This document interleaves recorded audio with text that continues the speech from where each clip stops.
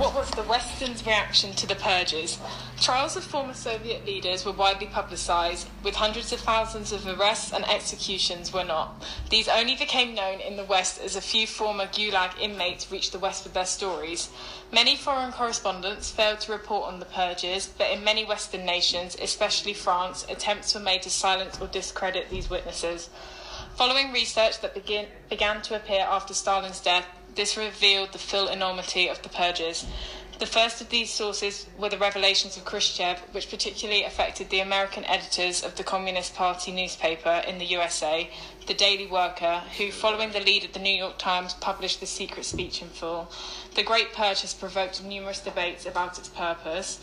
Some people believe that Stalin's regime had to use the regime to maintain its citizens in a state of fear and uncertainty in order to stay in power. Robert Conquest emphasised Stalin's paranoia by focusing on the Moscow show trial of old Bolsheviks and analysed the carefully planned and systematic destruction of the citizens. Some people view the Great Purge as crucial to Stalin staying in power in order to remove opposition.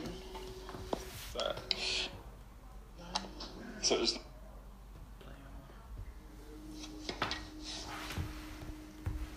Gulags.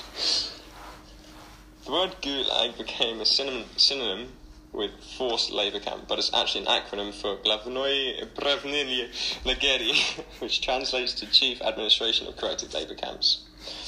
Most of the Gulags were located in Siberia. The Gulags can actually trace their origins to pre-revolution imperialist Russia. Tsars began exiling criminals to work camps in Siberia in the 17th century. The system of punishment was known as katorga. The very first Gulag wasn't actually in Siberia. The Solovki prison camp founded in 1932 was actually on the Solovetsky Islands in the White Sea near Scandinavia.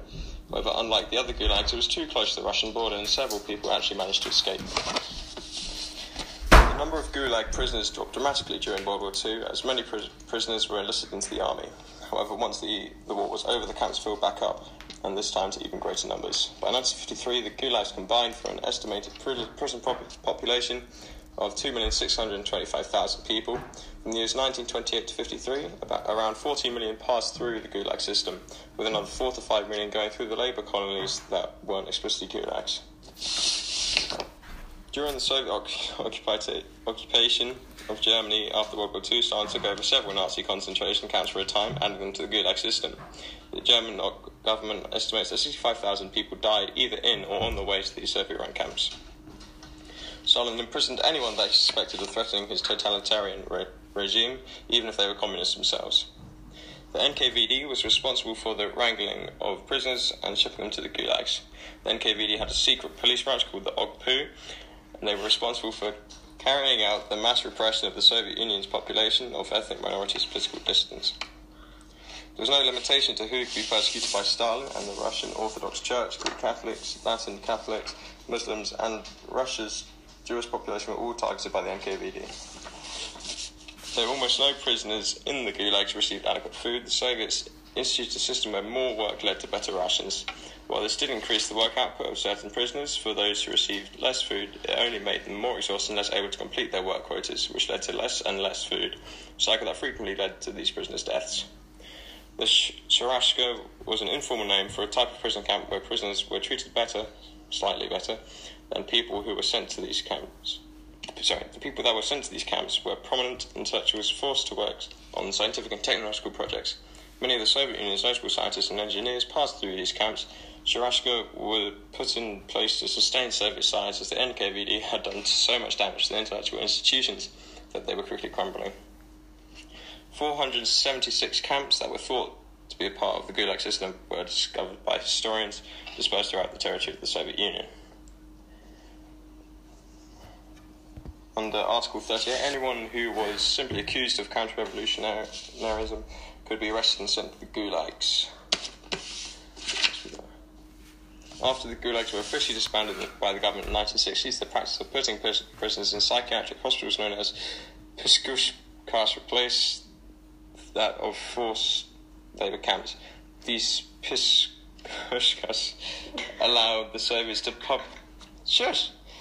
publicly announce that the work camps had closed while still imprisoning and repressing enemies of the state.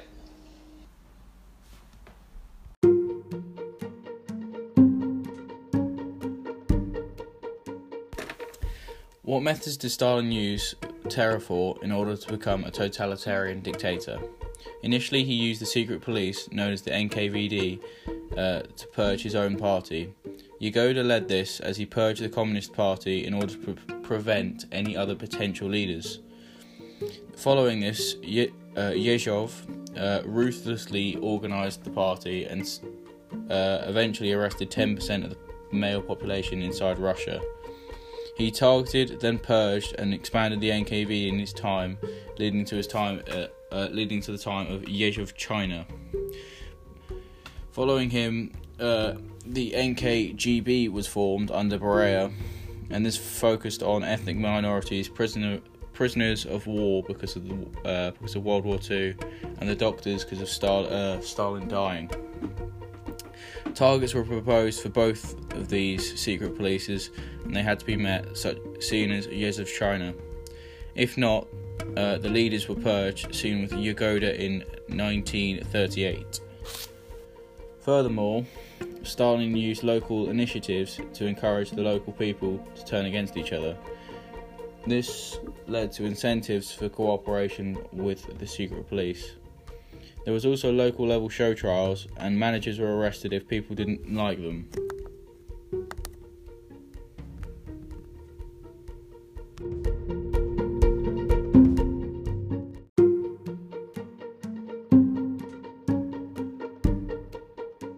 Also, Stalin used propaganda as a method of terror. Censorship of Zinoviev, Kamenev and Trotsky were used in media such as books, libraries and pictures. Stalin didn't want any connection with those who were purged. Stalin's role was increased in the revolution, as the myth of two leaders was publicized, as Stalin and Lenin were the leaders of the new Russia, and accentuated the role of Stalin in the victories of the Civil War and Revolution. Bad news was forbidden in Russia, as it was kept positive, and if not, the reporters were purged. There were no natural disasters, suicides, or industrial accidents reported in the news. He was also a semi-divine leader, depicted as a wise man and the leader of socialism. He was also presented as the heir to the leadership after Lenin had provided paintings. Also, Vozhod meant that he was an infallible and celebrated leader with no limit to his power.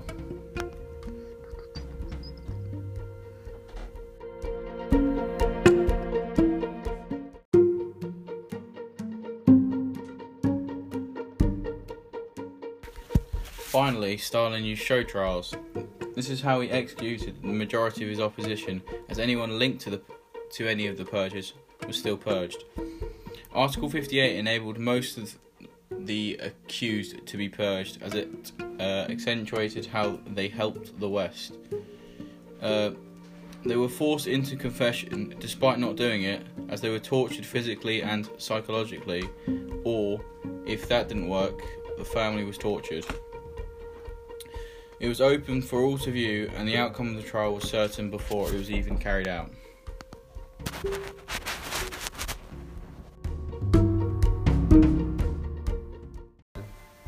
Stalin purged government officials, military officers, rich peasants, academics, artists and scientists.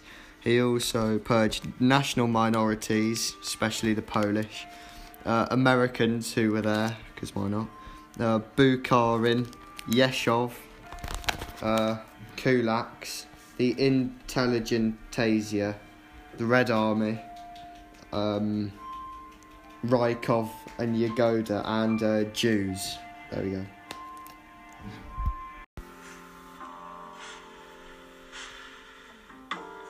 Key people, starting off with Kirov. Kirov became a leading member of the Communist Party in the 1920s. In 1925, he was appointed leader of the Communist Party in Leningrad. He supported collectivization, the 5-year plans, and the use of political terror.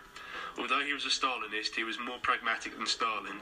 He used his influence to ensure that the second 5-year plan was more realistic and more focused on consumer goods than the first.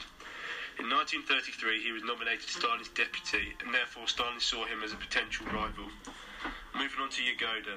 Yagoda joined the Bolsheviks in 1907. He joined the Cheka soon after its creation, being promoted to deputy chief in 1923. During the 1920s, he was close to Bukharin and the right of the party. Between 1921 and 33, he supervised the construction of the Moscow-Volga Canal. Yagoda became close to Stalin in the early 1930s. Allegedly, Stalin confided in Yagoda that he preferred people to be loyal through fear rather than conviction, as convictions could change whereas fear was constant. Yagoda was also responsible for ensuring the starvation of victims of the Great Famine in Ukraine. Moving on to Trotsky. Before 1917, Trotsky was a revolutionary hero in the 1905 revolution. Trotsky and Lenin disagreed a lot about politics, however worked closely during the February Revolution until Lenin's death. He led Communist Red Army, but was not popular amongst Lenin's men. They plotted to successfully expel him from the party and government. Lastly, moving on to Lenin. Lenin was a famous revolutionary. He was arrested and exiled in 1897. He became the leader of the Bolshevik faction of RSDLP. He was very pragmatic when he came into power and enjoyed arguing with colleagues and getting his own way. He felt little sympathy for the suffering of others and was prepared to use violence and terror to get his own way. There we go.